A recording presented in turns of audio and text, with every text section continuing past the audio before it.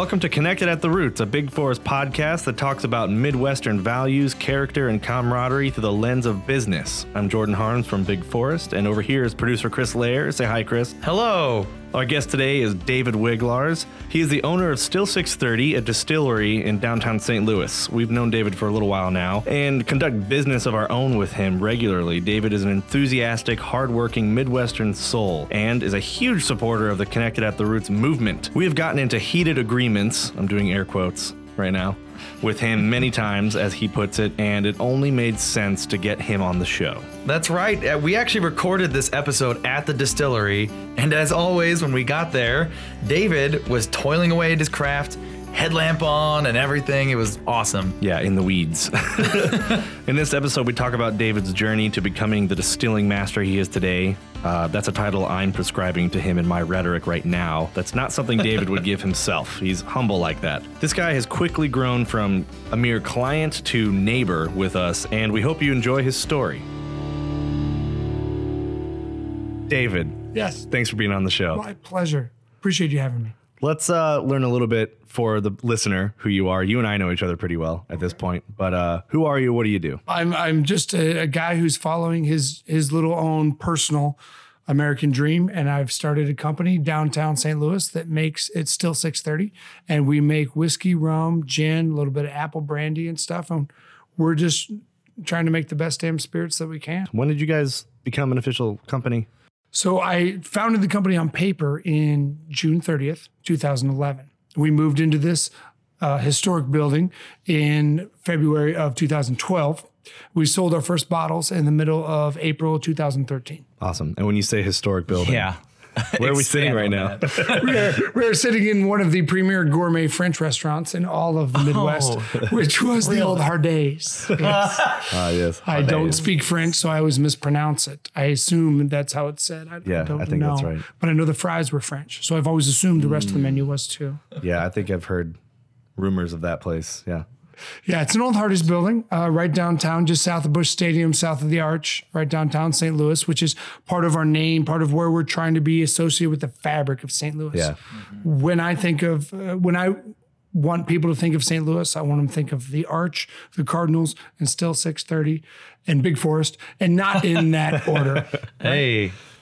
Big Forest can be fourth still. That's fine. That's fine. But four is pretty damn good Big on that Forest. list. Big Forest. Touche. You know, being in an old Hardee's actually just adds to it for me. Right? Well, we are. Like, I mean, the listener can't see. I was just going to say. It doesn't look like a Hardee's. We're at one of the old historic tables right here. We This are. is an old three-top, you know, and it's... An old three-top. they don't make mauve like this anymore. So we had to, Man. It's classic. Missouri Historical Society mandated that we keep some of this stuff. And please don't you fact serious? check that. Oh.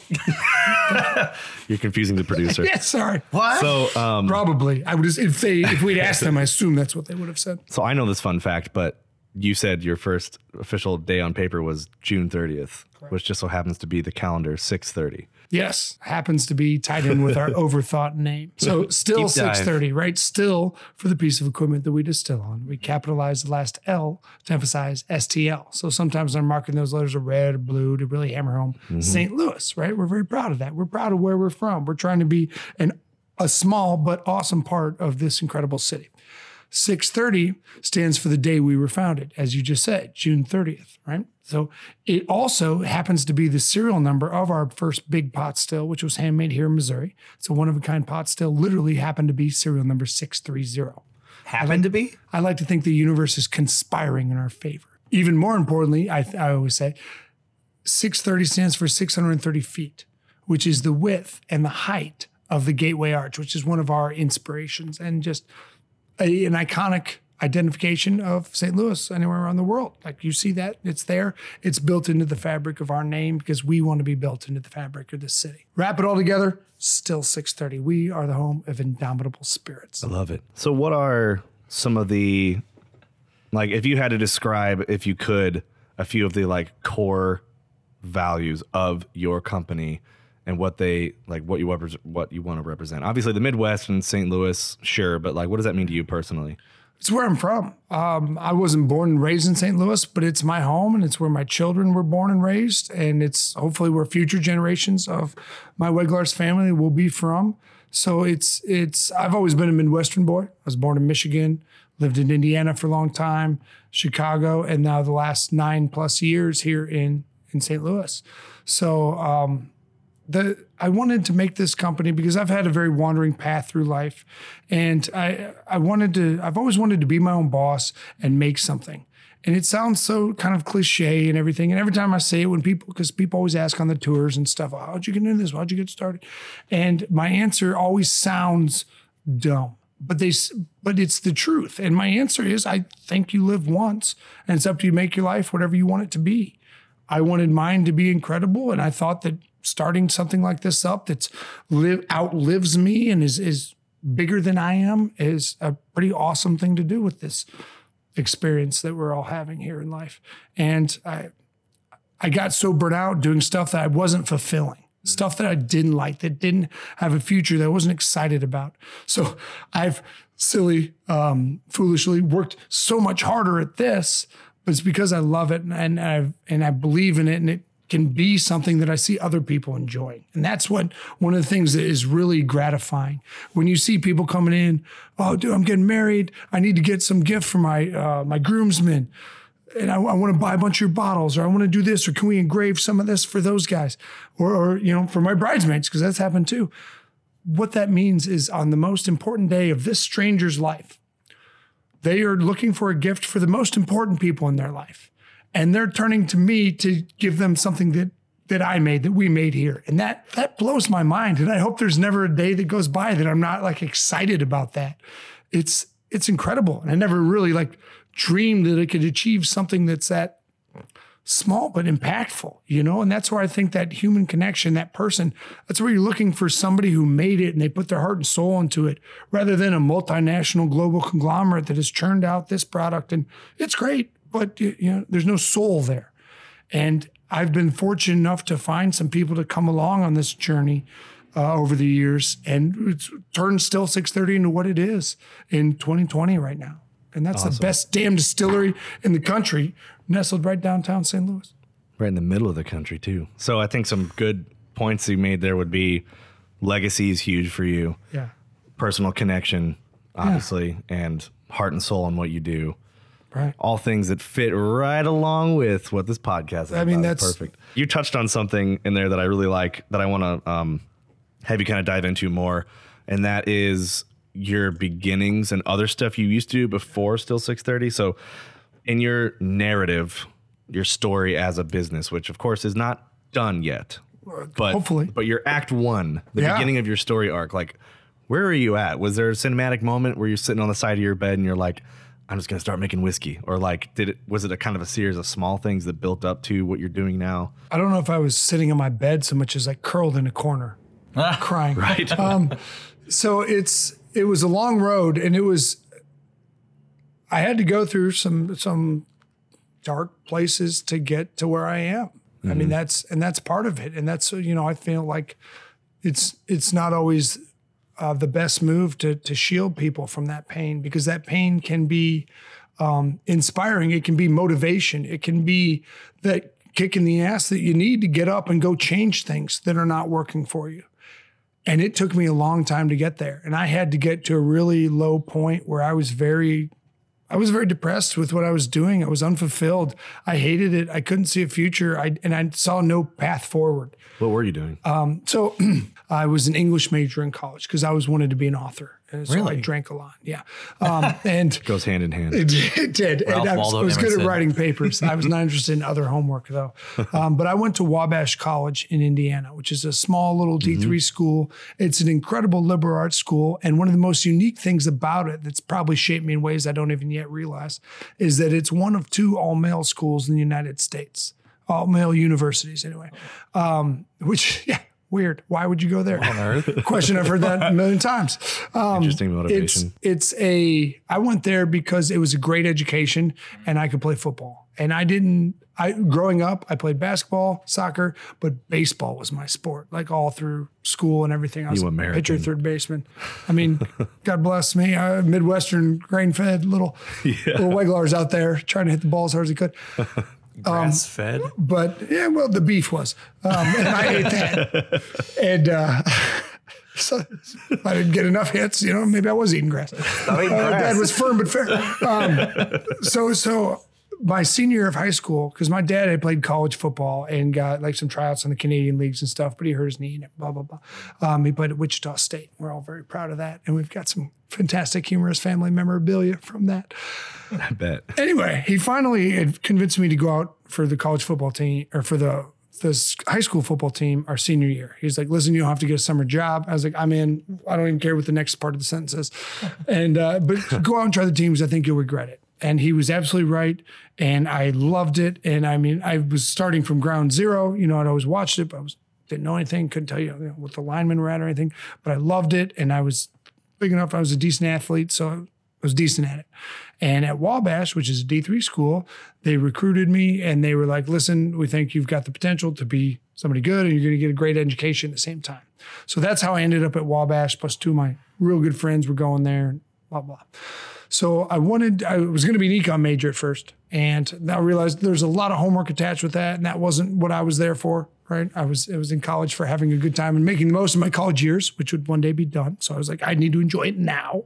And I started that day one, basically. And so I got out of school 4 years later as an English major. And I knew it was a great critical thinking. It was preparing me for anything in life. That's the best part about Wabash is it makes you a well-rounded person where I see so many people going to school focused on one specific tack.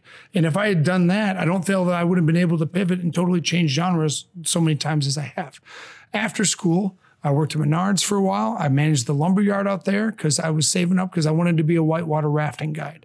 I knew if I didn't do it then, I probably would never get a chance to do it in life because if it went according to plan, one day I'd be married with a family, hopefully some kids, probably a house.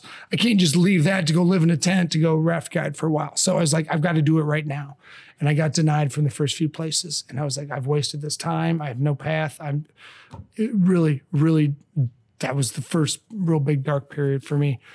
And then I got hired on by USA Raft down in North Carolina. I went out there for a year and I was a raft guide and I made no money, but I could scrounge up enough tips to get beers at the end of the night. So it was great. Hey-o. And then I'd go rafting once or twice the next day. And I lived in the Smoky Mountains basically. And it was, awesome. And I hiked the Appalachian Trail and I had some friends down and it was a life affirming phase for me that this is my life and I can make it whatever I want. And it's up to me to make it whatever I want. Nobody's handing me anything. I've got to go out and decide what I want to do, where I want to do it, and then go do it. And that was huge in that confirmation building and everything. But after rafting, I was like, okay, I've kind of checked that box, got it on my system. Now I need to go start my life and make some money and be able to travel and do all the things I want to do. So I moved up to Chicago and became a futures trader because I thought, well, stockbroker, futures trader, whatever. Yeah, okay. And I started doing that and I did that for the next 8 years. And I got really burnt out. I had some great years in there. I mean, living in Chicago, trading during the day, it was fantastic. I went to a ton of Cubs games because I lived across the street from Wrigley Field, closer than we are to Busch Stadium, actually. And were you a Cubs fan? I was a very big Cubs fan. And now? And still 630 sports all things St. Louis. What about David? David does whatever the hell he wants to do in his spare time. I've seen your Cubs hoodie. So I wear that because I don't care if it gets messed up. Oh, okay, good. Sure. You paint in it? Exactly. There's stains on it because I don't care about it.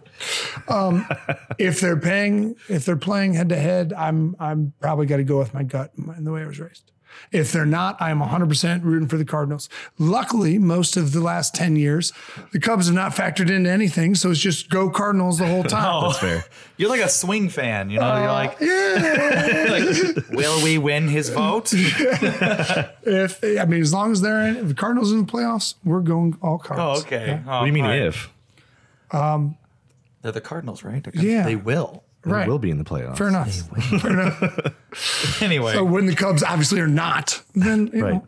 Right, really- exactly. Now that's the language we're looking for. Exactly. They've had a good team for a little while. So for the past 2 years, the last 2 years of the trading, I knew I wanted to get out of it. I knew I wanted something else. You can't plan a future on it. I've had a lot of different jobs over the years in the restaurant industries, wherever else.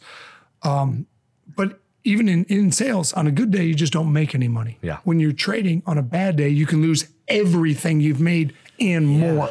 Yeah. And so that kind of like feast or famine, complete stress, every day is a new opportunity to lose everything or have a good day. It was, and you can't plan a future on it. You can't ballpark and strategize. Where am I going to be in 5 years? No idea. Right. But I wasn't getting anything out of it. I wasn't fulfilled, to go back to that idea there. And so I saw everyone else opening jobs, starting their own companies, getting into craft brewing. That was really big in 2008, 2009, 2010. Still huge, right? But people were opening them up everywhere. And so I saw that. So I thought it'd be a great time to get into craft spirits. Decided to do this, and we looked at where we wanted to live, where we wanted to do it. Missouri had the best liquor laws. Plus, wife was born and raised here, and all her family's here, and they've been incredibly supportive with the business, with the family. It's been awesome. I mean, I have no regrets whatsoever. So it sounds like you got. Sorry for the kinda ramble. Slowly, no, I'm. That's what we're here for. Podcast, man. That's how It sounds like you got kind of beat down slowly but Apologizing surely. to listeners. Yeah, sorry guys.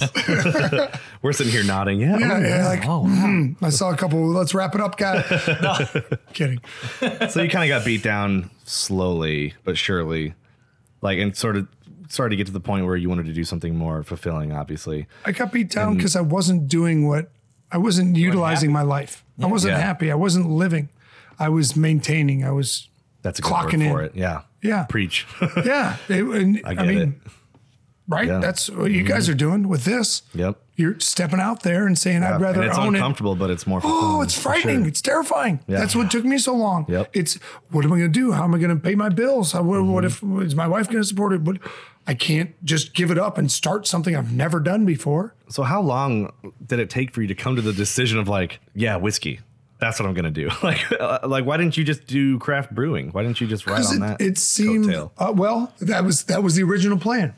And one of my best friends, shout out to Derek Stinchcomb. He and I we were talking about it. And he wasn't thrilled with what he was doing, and we thought the idea of opening a brewery would be awesome. And Sure. and we were still right. That is awesome. Yeah. And so we started brewing beers in his kitchen. Dumb as I look, I didn't want my wife mad at us. I wanted his wife mad at us from the big mess that we would make. Good call. There you go. Yeah, not as dumb as I look. And so we were brewing beers, and we did a few batches and stuff, and we've got the whole system in there. It's a lot of work. And at the end of it, we had these beers that we bottled up, and we're like, didn't really weren't still excited about drinking them. We were drinking whiskey and stuff. And he's like, somebody's got to make this too, right? Holding up the whiskey glass. And I said, yeah, I mean, hell, when I was down in North Carolina, there were some legit guys making moonshine. I had some of it, and it was pretty good. And they were doing it out in the woods. Certainly we could do it with a roof over our heads, but we started looking into it, and I saw that the craft distilling industry was mirroring the craft brewing industry, but like 15, 20 years behind. So it was following the same trajectory of growth and Interesting. exploitation or exploration, I should say, of spirits. And so it seemed like A, a better time to get into a growing industry. Yeah. And B, I've always I love beer, and I still do. And this is one of the greatest places on earth to live if you love beer. St. Louis, man. St. Louis is incredible. Come on. And but I personally like whiskey a little bit more. I don't think they need to be mutually exclusive. I agree. Well, it's not like the Cubs, you're allowed to like more than one thing. Yeah, it's not baseball. You're right. It's not baseball. Alcohol This is outside baseball. This is outside. outside the lines here. I have a quick question for you. Please. You were mentioning how you were going into English. You were doing a degree in that, in writing. Do you still utilize that passion of yours? Do you still write for Still 630? Are you the copywriter?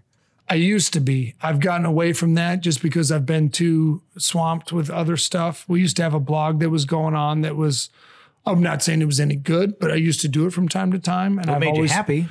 I've always wanted to do more of that, but we're such a small crew here, and everybody wears 27 different hats. Yeah, we can't relate to that at all. I know. I mean, you guys will get there when you have more than 25 hats.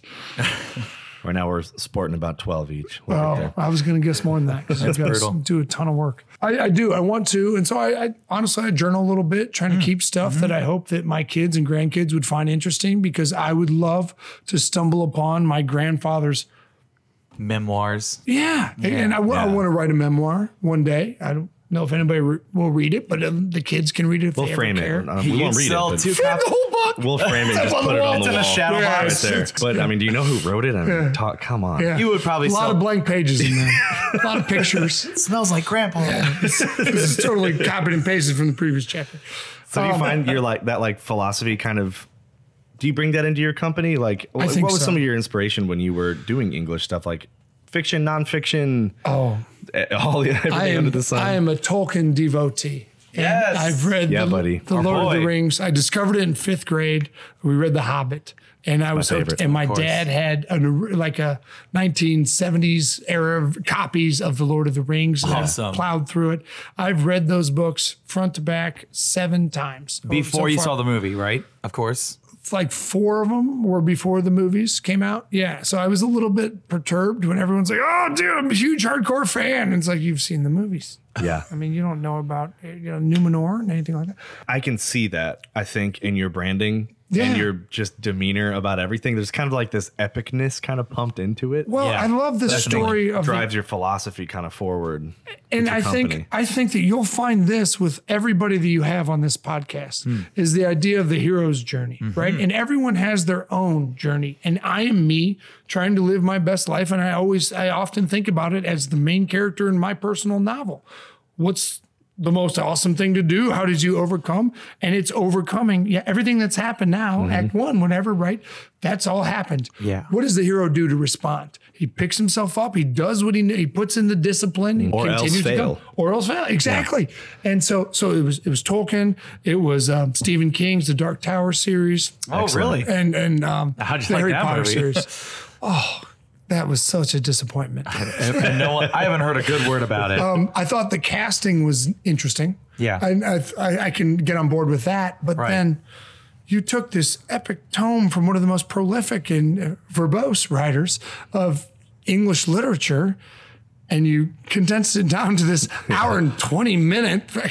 Yeah. Yeah, they tried to like squeeze in the whole series, didn't they? In yeah. one movie. Instead of, oh man. But I mean, Stephen King with his capture of vivid imagery and everything Mm-hmm. doesn't seem to translate very well to the screen. Yeah. Not always. You're right. Yeah, but you look, most of his books have gone to TV movies, right? Right. And then they don't. Yeah. It's always been disappointing with him specifically, but I do really love that. So Yeah. this epic genre, this fantasy Yep. land, this Hero's and journey. That's I mean, how, the hero's journey is a core value of Big Forest. So Yeah. I read you loud and clear. Right. Exactly, man. And that's Yeah. so going back to the English major, the creativity. One thing I love about being an entrepreneur, specifically in this business, is the ability to exercise so many different aspects of my personality. I get to Yeah. be creative. I get to play a little science, man. I get to be a little more creative when writing the copy, the naming of the stuff, the marketing of things, the sales, the actual. I mean, it runs the gamut in here. And I Right. mean, one of the things I'm worst at, everybody can attest, is probably being a boss and managing the company. And I'm Preach. trying my hardest, but Yeah. that needs to be, but that's another challenge that I get to grow at and improve on. You know, that's like one of my favorite things is whenever we get here and we walk in and it's the same thing every time. It's you digging around in some corner, working on something, headlamp on. Yeah. You've got the rock music. I may echoing. acknowledge to you, hey, what's up, guys? I'm over Yeah. here. You're like, I got "Hey, 4 things going. What's going on? We're like, hey, look at him go. And you're just like in your element, in the zone. It's really cool to see because that's a man fulfilled right there. That's a man Also looks living way his more dream. interesting than film people when they're in their element, because like people just walked in, we're just typing, typing and clicking, crumbled up. playing over the same line of dialogue over and over. Like, what are Yeah, I we get doing? it. I heard it. I can say it if you need it. Oh my gosh, are they okay? Yeah, I can imagine. Where do you go from here with the company? You're expanding, not expanding. You said you're a small operation. Like, I mean, you want to keep growing, Yeah. if not outwardly, inwardly. You know, I want to keep growing both ways. I want the most important thing is that Still 630 is undeniably recognized as producing some of the best spirits in the world. And I would argue that, we've had some of those accolades already. We haven't reached the undeniable aspect yet for the general public. I want somebody who doesn't know anything about spirits to go, oh yeah, they make good stuff, don't they? recognize the name. And they Yeah, automatically just be like, just their equated bias with is just- quality. yep. Yeah. Oh, wow. That's cool. I want somebody to buy it for their groomsmen years past the wedding and say, well, Yeah. you know, this is good No because one it's would from do Still that, though. 630. Yeah. Well, Not yet, but one day. for speaking of accolades for the listener, we are actually sitting at this antique table in front of this wall of awards and recognitions of your products, David. It's incredible. Look at these achievements, man. Like Sometimes I do. medals and medals. We have over 75 here right now. 75. And I look at them, and I mean, I see them every day, so I don't acknowledge them much because I'm scared of getting too big of a head. Well, I look at it and I think this all grew from an idea in my head that I could go try and do this. Awesome. I could learn how to make spirits. And this is, most of all, this is proof to everybody else that if you're willing to work hard enough and stubborn enough not to give up, you can go do anything. Yeah. God damn it, do it or die trying. Amen. But the biggest two are on the other side of that wall right there. That was named the best. We've been named the best craft whiskey in the country 2 times in the last 4 years. In this old Hardy's building, downtown St. Louis, this guy with Andrew Spa running my right arm, Sydney Weglars is doing it, the VP of miscellaneous stuff. We've got Andrea Bolt, Jacob Bradovich doing other things and tastings and making cocktails. I mean, that's basically the extent of the company. You talk about known for quality worldwide. If the best craft whiskey in the country doesn't put you in the running worldwide, then because America is leading the craft distilling industry, I don't want to see the greatest heights. I'm trying to put the bar out of reach, but what I really want to see is the next generations take Still 630 to greater heights than I ever saw. If I die having seen the best days of this place, that'll be disappointing. We have an excellent act 1. You're doing things that aren't fulfilling. Your act 2 is, you're at that low point. You have to make that decision. You have to rise back up after nearly being defeated, and you start brewing, and then you start distilling. And now your act 3, more or less, is where we are now. You're trying to gain that extra recognition, but as a result, it's a ton of hard work, which from your born and brewed Midwestern attitude, how much do you love the fact that your company is in the Midwest and in Missouri versus somewhere that's much more recognizable? In terms of whiskey, I guess something more recognizable would be like Tennessee or Kentucky, but in terms of business, something more recognizable is like Wall Street, Silicon Valley, right? You name it. Has it hurt you being in the Midwest in some ways, and in other ways has it helped you? Like, do you like the fact that you're right by the arch, or is that just a happy accident? I've got like 4 different answers to that wonderful question. Let's hear them all. Number 1 is Wall Street is synonymous with finance. Mm-hmm. Silicon Valley is synonymous with computer science. Facebook. Tech. Exactly. All tech, right?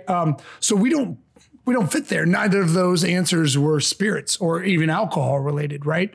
They both have a hotbed for distilling and brewing and wine and everything. But I think that not being in Kentucky and Tennessee has helped us in the sense that we're not just laboring in the shadow of those giants. There's no denying that the guys in Kentucky are the top gold standard. They're revered the world over. They're global producers. Yeah. They lose an angel share in 1 month through evaporation more than we have made. Sure. I've done the calculations. So we're not threatening them in any sort of the sense. We can win all the awards we want. That's cool. We're going to put out, 1,000 barrels next month.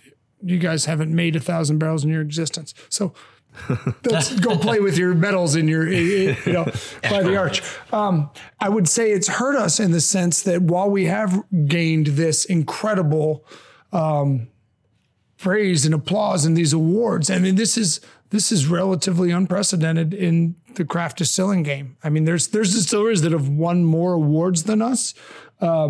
Maybe not in as little amount of time, though.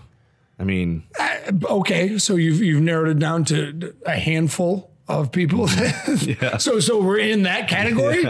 Awesome. I'll take it. That's incredible. And take what you can get. And we're very diverse, in our product line. We don't just make whiskey, or we don't just make rum. You know, we've got gins, we've got different kinds of whiskeys, we've got apple brandies that we put out. So we're very diverse. And one of the things I worry about is being too spread out and too distracted. You know, I've always said I don't want to be Baskin Robbins. And then I look at what's on our bar here and you've got 13 different spirits. And you're like, well, you already are, dude. But being here, the Midwest, this is where I find my values resonate.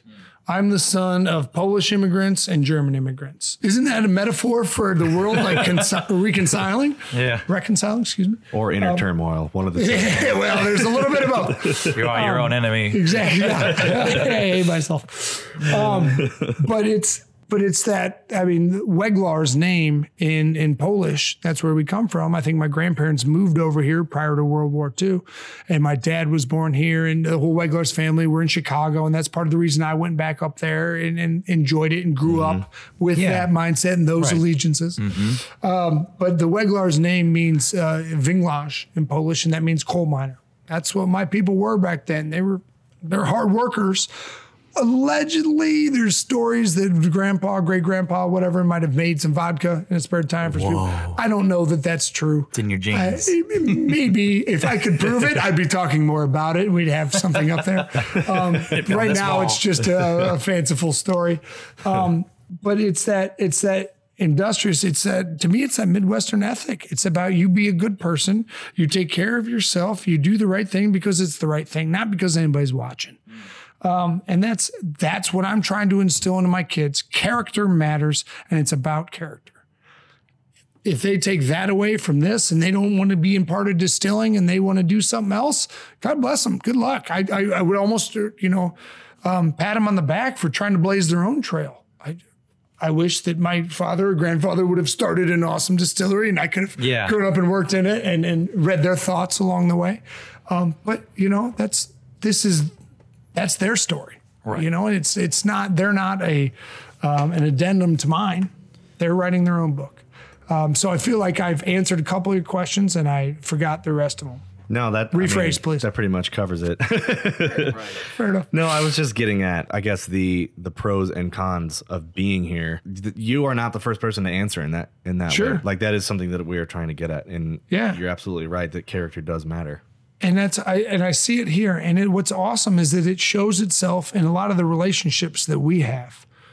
One of the best things about St. Louis, I think, is this is an awesome time to be here. Yes. This is a city that's languished over the years and seen other kind of similar type cities rise a little bit faster. I mean, to be honest, you look at Kansas City, you look at Indianapolis, Nashville, Louisville, some of those cities have kind of... Yeah.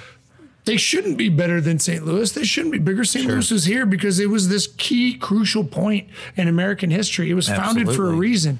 One of the reasons, was the jumping off point of the Lewis and Clark expedition, right? Not that wasn't a reason why it was founded, but that's one of its historical ties, being my favorite expedition of all time. Appreciate I love that we're here. That's why we've got Expedition Rum. Yep.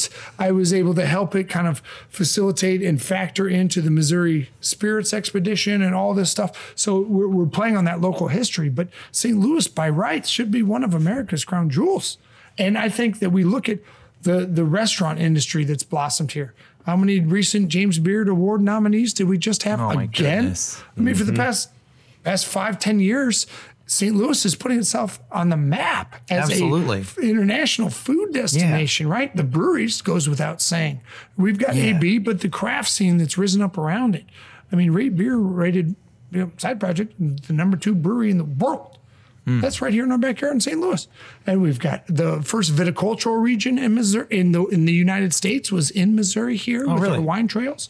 Even before Napa Valley and before New York. It was the first viticultural region, I believe, identified. And don't fact check me because it sounds better when I say it's true. Oh, we're going to just go with that. Fair enough. It's a better story. So to be a small slice, but hopefully a proud slice of this incredible, iconic American city that embodies the real American values that we all agree on. Forget about the noise being made on the political fringes.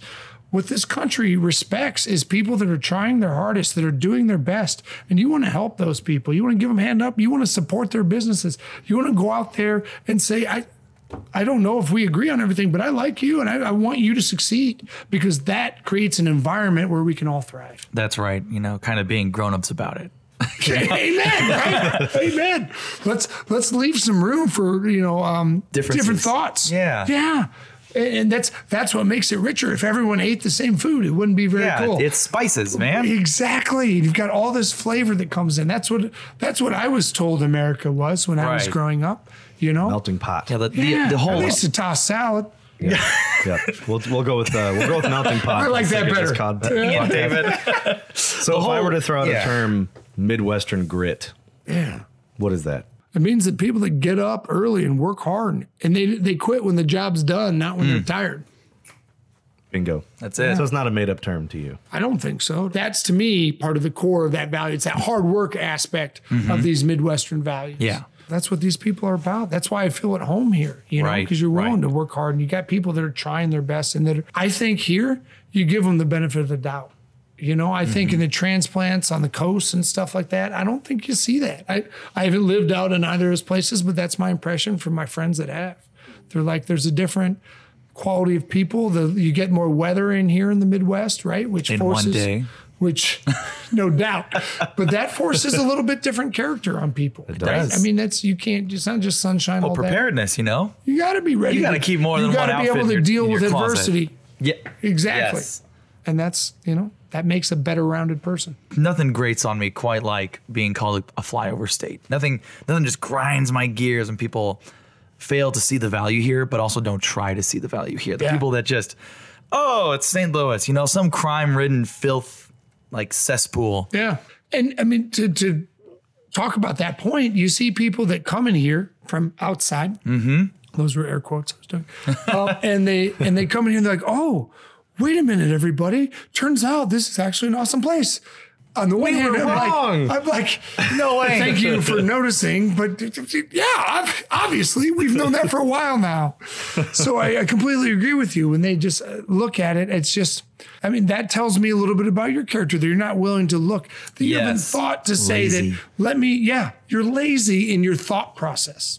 You're not sitting here trying to say, okay, I've been wrong about things in my life. I've gone on vacation out of the country, wherever. And I found interesting stuff in all these random places. Right. You wouldn't think that you could go somewhere and A, have a great experience, or B, have a bad experience, and neither are indicative of that whole place. Right. I would think the great experience is more indicative, but it can be as little of a change as like, were you hungry at the time? Yes. Yes. So you were angry. Were you late to go somewhere? Were you in town for just got in a fight with your wife? Like, it's not my problem. That should not reflect on the city. Yes.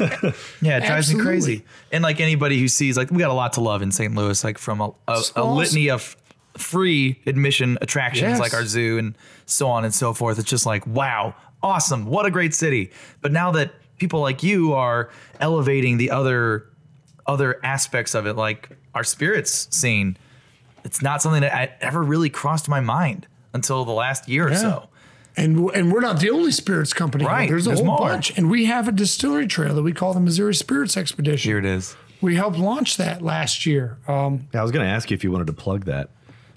I want to plug craft spirits anytime I can. Honestly. Well, tell us about the Spirits Expedition then, so and the Guild. So the Guild is a group of like-minded distillers all across the state, from every corner of the state pretty much, that wants to promote our industry and promote people coming here to travel to explore, because we're making almost everything across the board here in Missouri. It's not just whiskey. It's not just rum. It's brandies and fruit and vodkas and gins and absinthe and almost everything you can think of is being made by someone very well right here in Missouri.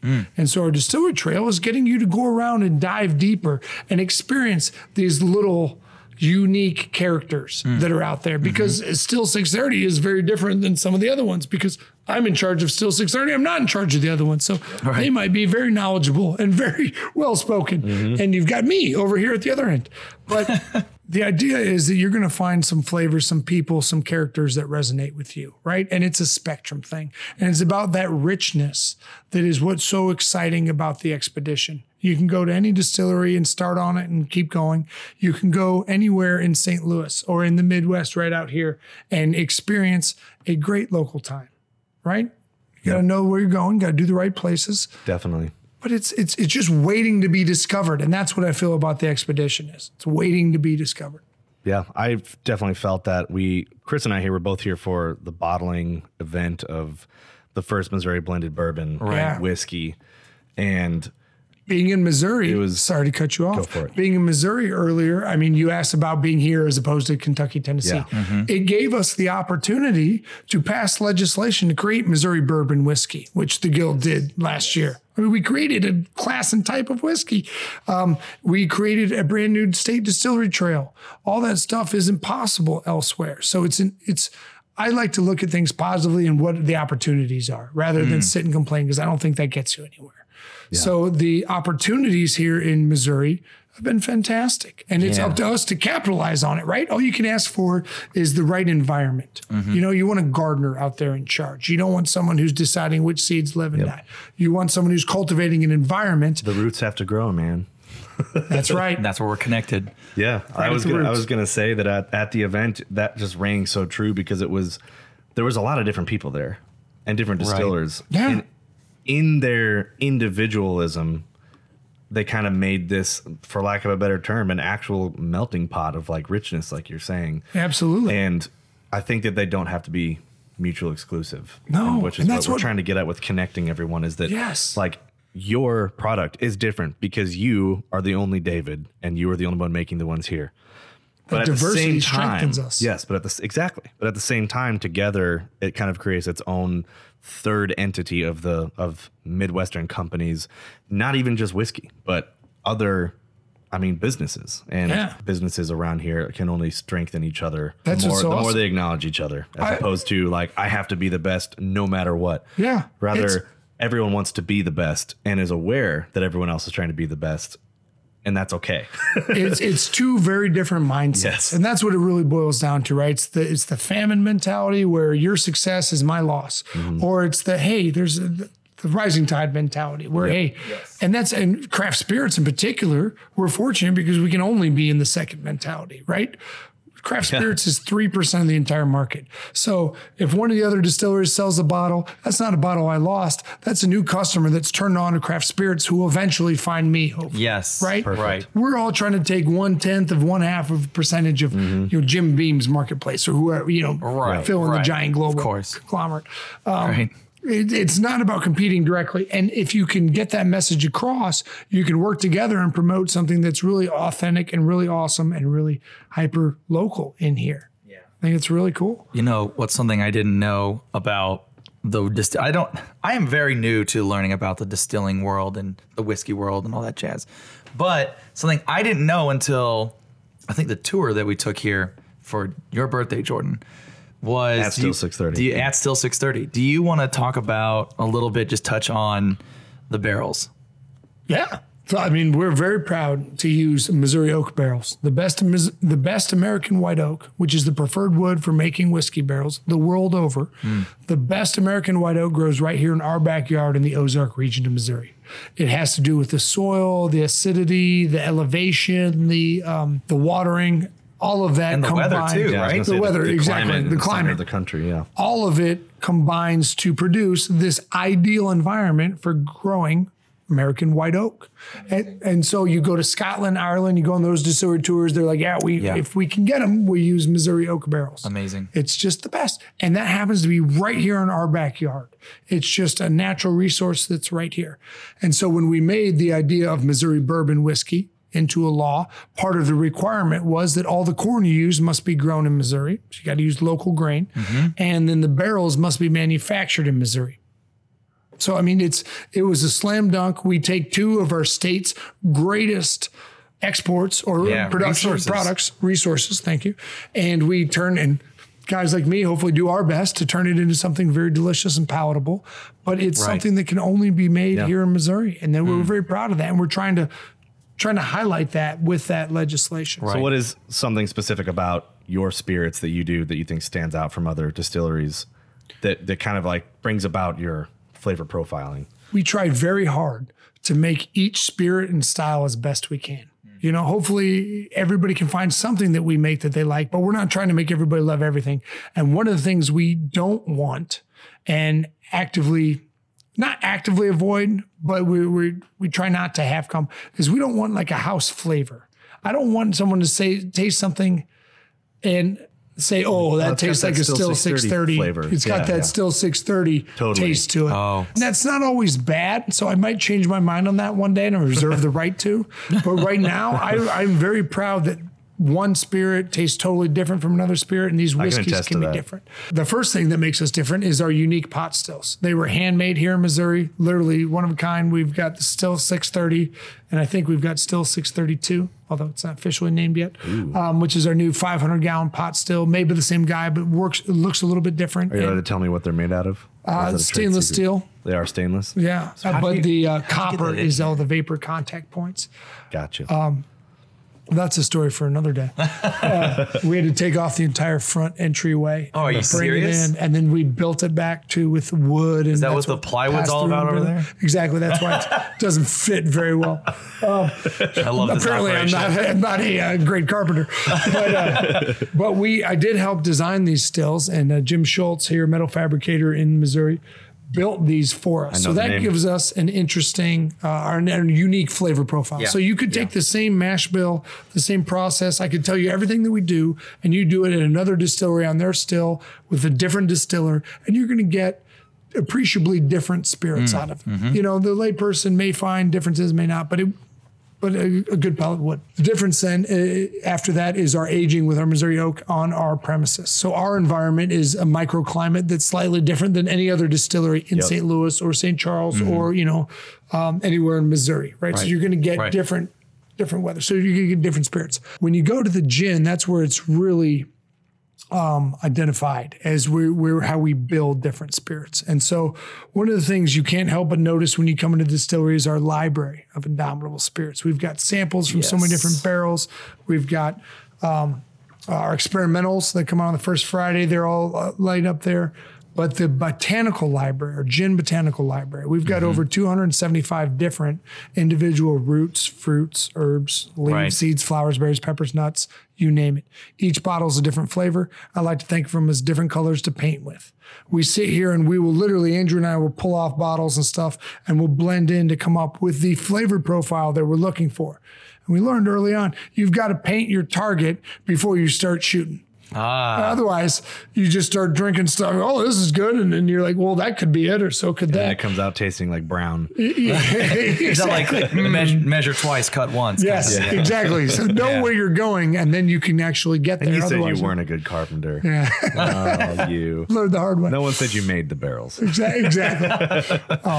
So the botanical library plays a huge role. Sweet. I don't know if I've ever asked you this before. I could talk to you all day, man. Like, I mean, we've talked into the deep of the night. Yes, we have. And it's so much fun to hear your story, and there's like so much more that we could talk about, but another time. But here's a question I got for you. Do you have a favorite thing that you've made? What's my favorite child? Your favorite child. Yeah, excluding that's right. Children. Yes.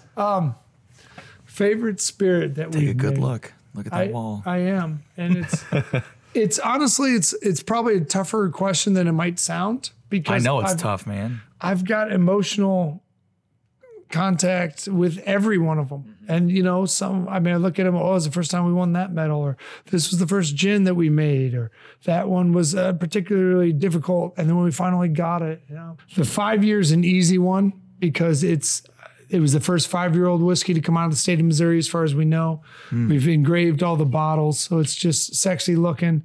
And it's the highest strength. I mean, that's unfiltered, straight rye whiskey coming out. It was named the best craft whiskey in the country in 2018.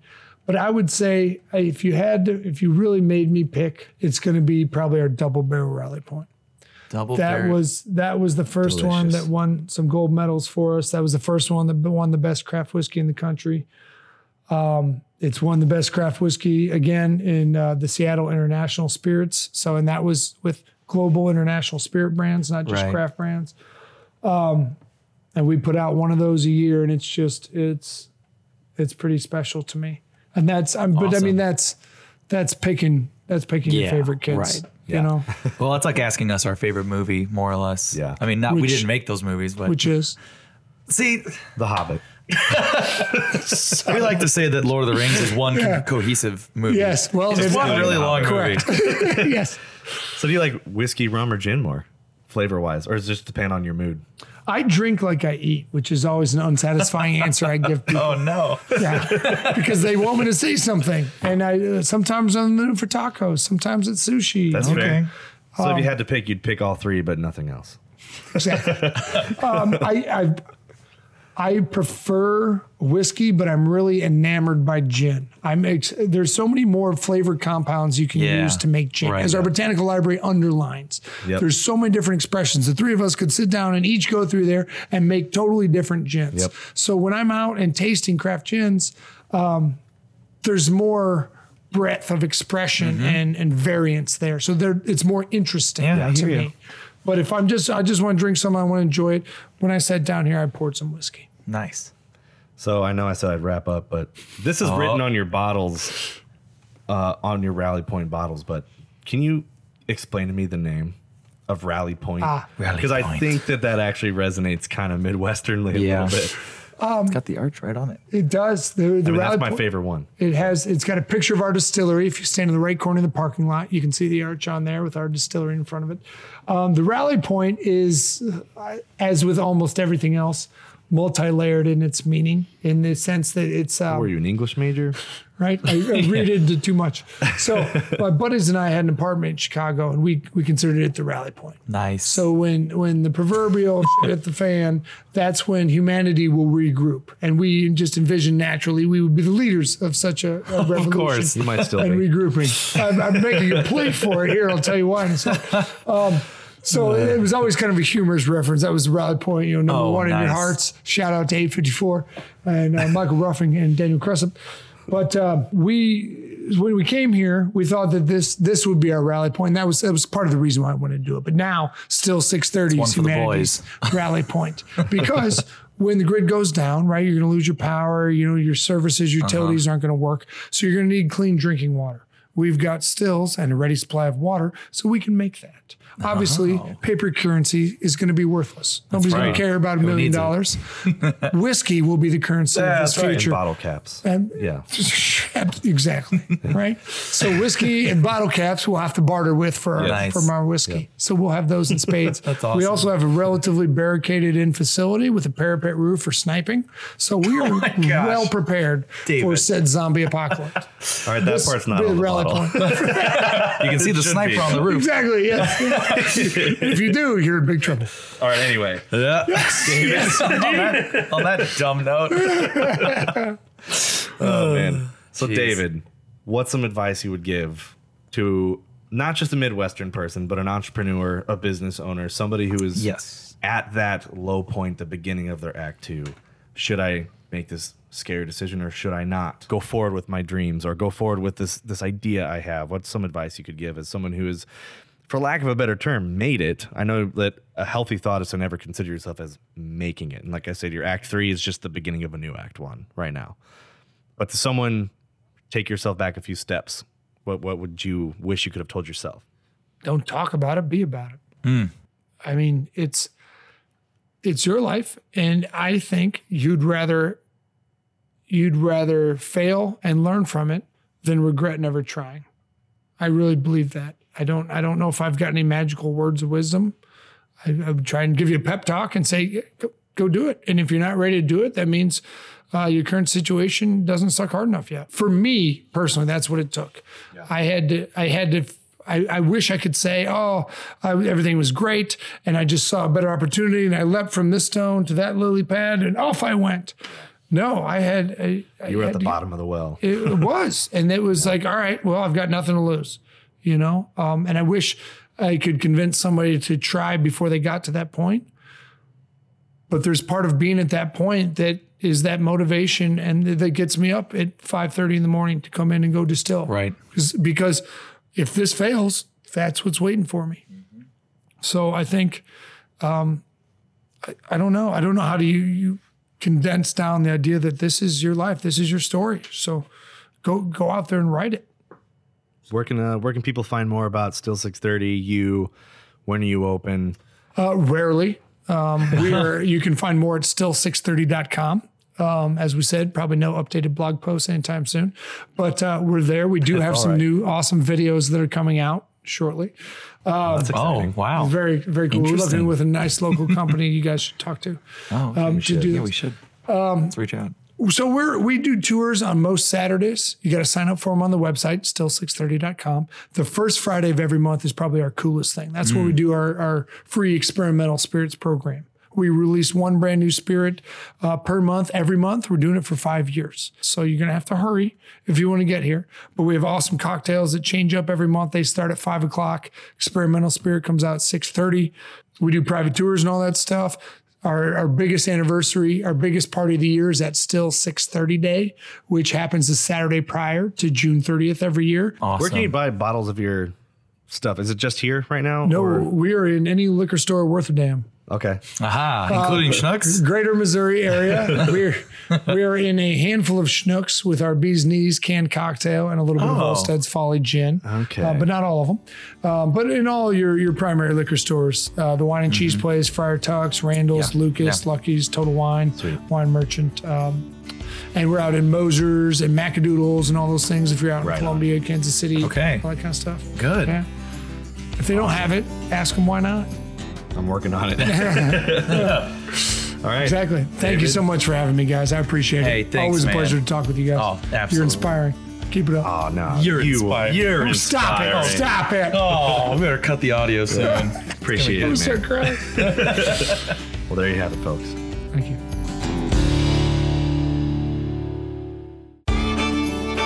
Thanks for listening to Connected at the Roots, a Big Forest podcast. Our guest today was David Weglars. To find out more about David and Still 630, go to Still630, that's STILL 630.com, or follow Still 630 Distillery on Facebook and Instagram. He posts about regular events on there all the time using hashtag 630 somewhere. And you can also find some pretty sweet videos shot by us from Big Forest. Ayo. Thanks again for listening. Please like us, review us, and follow Connected at the Roots on Apple Podcasts, Spotify, or wherever else you listen. Chris, as always, thanks for your help. You're welcome. Until next time, keep being kind and keep working hard.